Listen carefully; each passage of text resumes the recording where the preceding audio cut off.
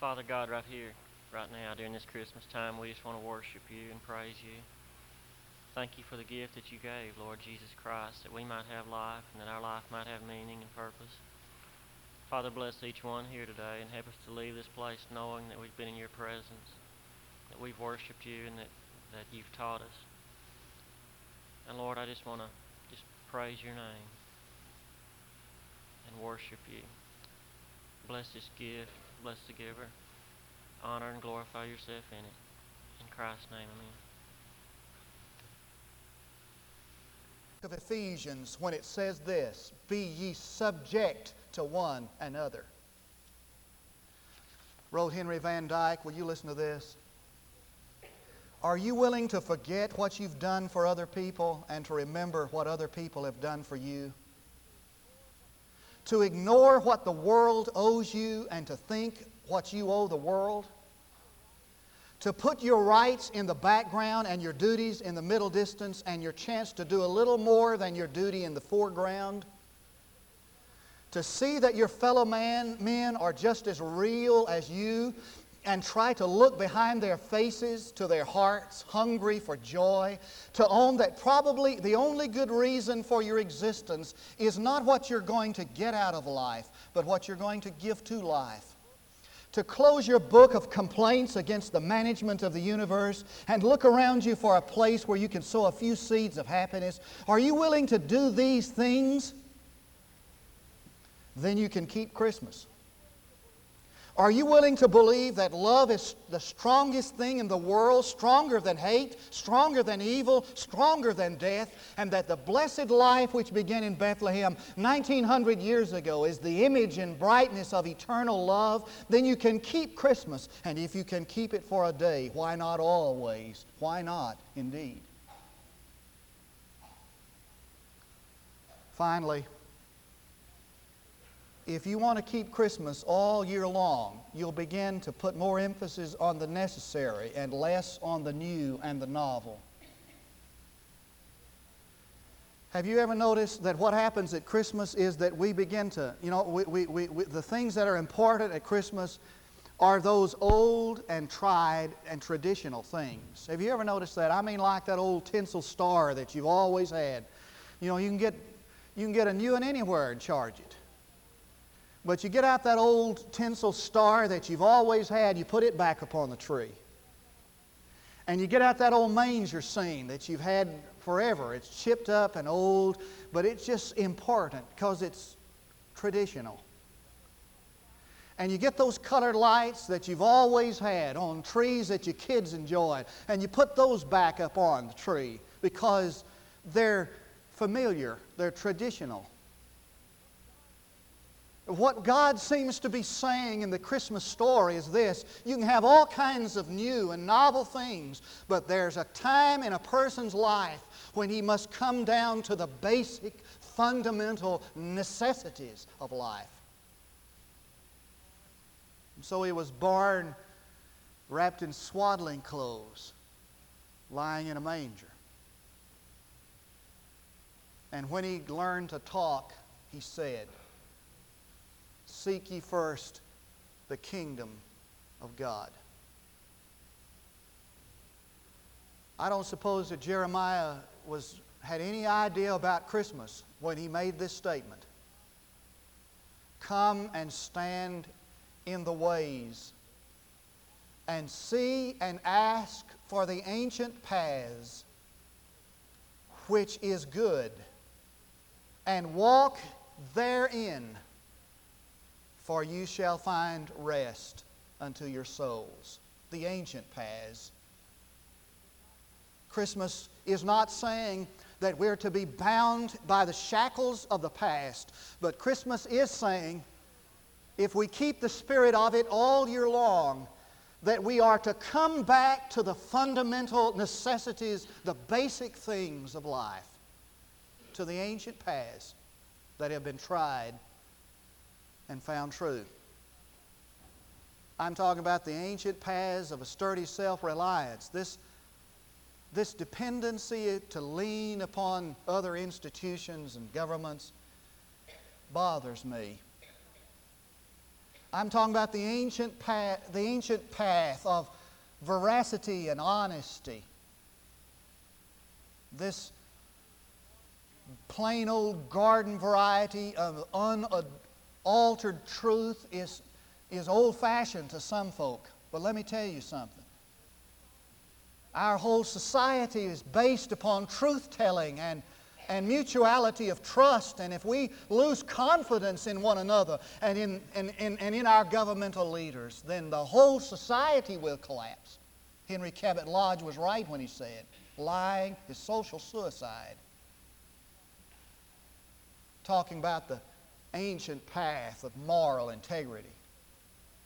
Someone said, what does Christmas mean to you? And he said, Christmas means that the owner of the universe has stepped down to see how I'm doing.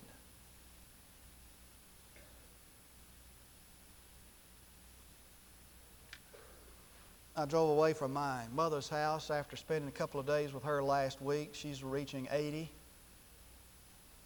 and very senile and struggling with senility and etc.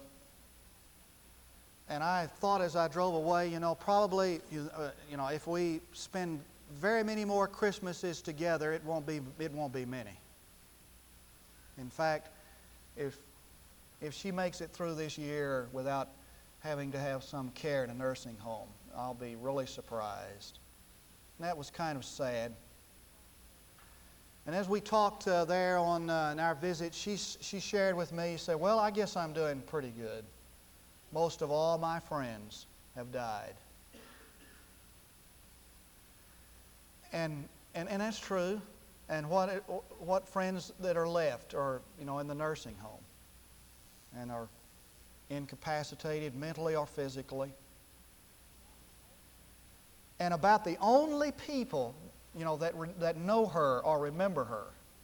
She lived 40 years in the same house on a farm. She's she's not that extroverted, and so the only people who really remember her are the Sunday school pupils she taught in church. And she had these cards and these little gifts of these girls that she taught for 26 years in Sunday school. And when she dies, and we have her memorial service, about the only people who will ever even know she lived are those girls. And a few friends who are left. And I've thought about it since that time. That old cliche, 'tis only one life, 'twill soon be past. Only what's done for God will last. And isn't it a tragedy that we spend our lives with the new and the novel, and we pass from this scene without leaving anything that lasts? Nietzsche was right, and he wasn't a Christian. As a matter of fact, he was a violent infidel, but he made a true statement when he said,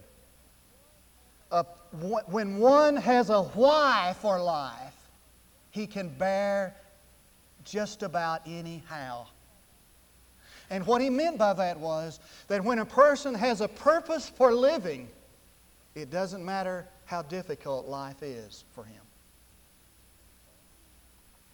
And when he grew old enough and learned how to talk, he said, I have come that you might have a reason to live, a why. And if you keep Christmas all year long, you'll find that reason and you'll live it out. And so Scrooge made that rash promise, I'm going to keep Christmas all the year. I wonder if he did. We don't know. Been great if Charles Dickens could have given us a little, well, it is kind of a happy ever after story, but it would be good if he could just kind of tell us how he did it. You know, it does seem like that might be one of those resolutions that you make in the heat of the emotion. You know those, don't you? And we all know how short a space there is between resolution and dissolution, and how difficult it is to keep grand promises. Out of the world they come, chanting their Christmas song, gentle and kind to Christ-like mind, joining the happy throng. Back into the world they go, back where He strives with men, where hate blasphemes and lust destroys His dreams. Say, will they serve Him then? And that's the question. Will we keep the Christmas all year? Well, it all depends on our relationship with the Christ. For no one can keep the spirit of unselfishness and generosity and forgiveness and reconciliation without some divine assistance. It all depends on whether or not he's in right relationship with the God who empowers man. For keeping the spirit of Christmas is living the Spirit-filled life. For the fruit of the Spirit is love and joy and peace and et cetera, et cetera. So I guess it all depends on whether or not the Holy Spirit is in control of your life. Would you pray with me? Heavenly Father, this is such a special day and such a beautiful service and such a meaningful time. And we've gathered here from the cold of the world, the cold of the weather, to find the warmth of love and fellowship and worship.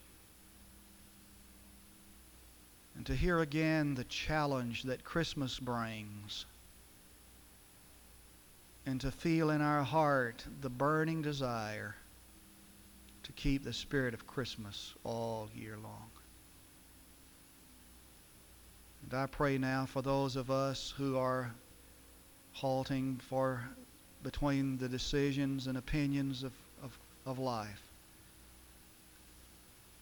that you'll lead us to the place where we are committed to the Christ who came and lived and died, rose again. Because I pray it in His name and I ask it for His sake. Now look here just a moment.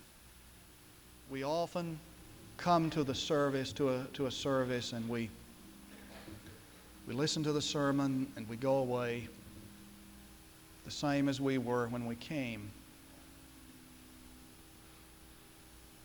The invitations this morning are for you to make those advances, those steps, those decisions that are necessary for you to walk with God in fellowship and harmony, peace. The invitations are these. First, to come claiming Christ as your own Savior, personal, living Savior and Lord. Second invitation, for you to come and place your life in the church as God has led you today to that decision, or to rededicate yourself to Christ. We're not going to tarry long, and so if you'll come, you'll need to come right at the first while we stand, we sing together.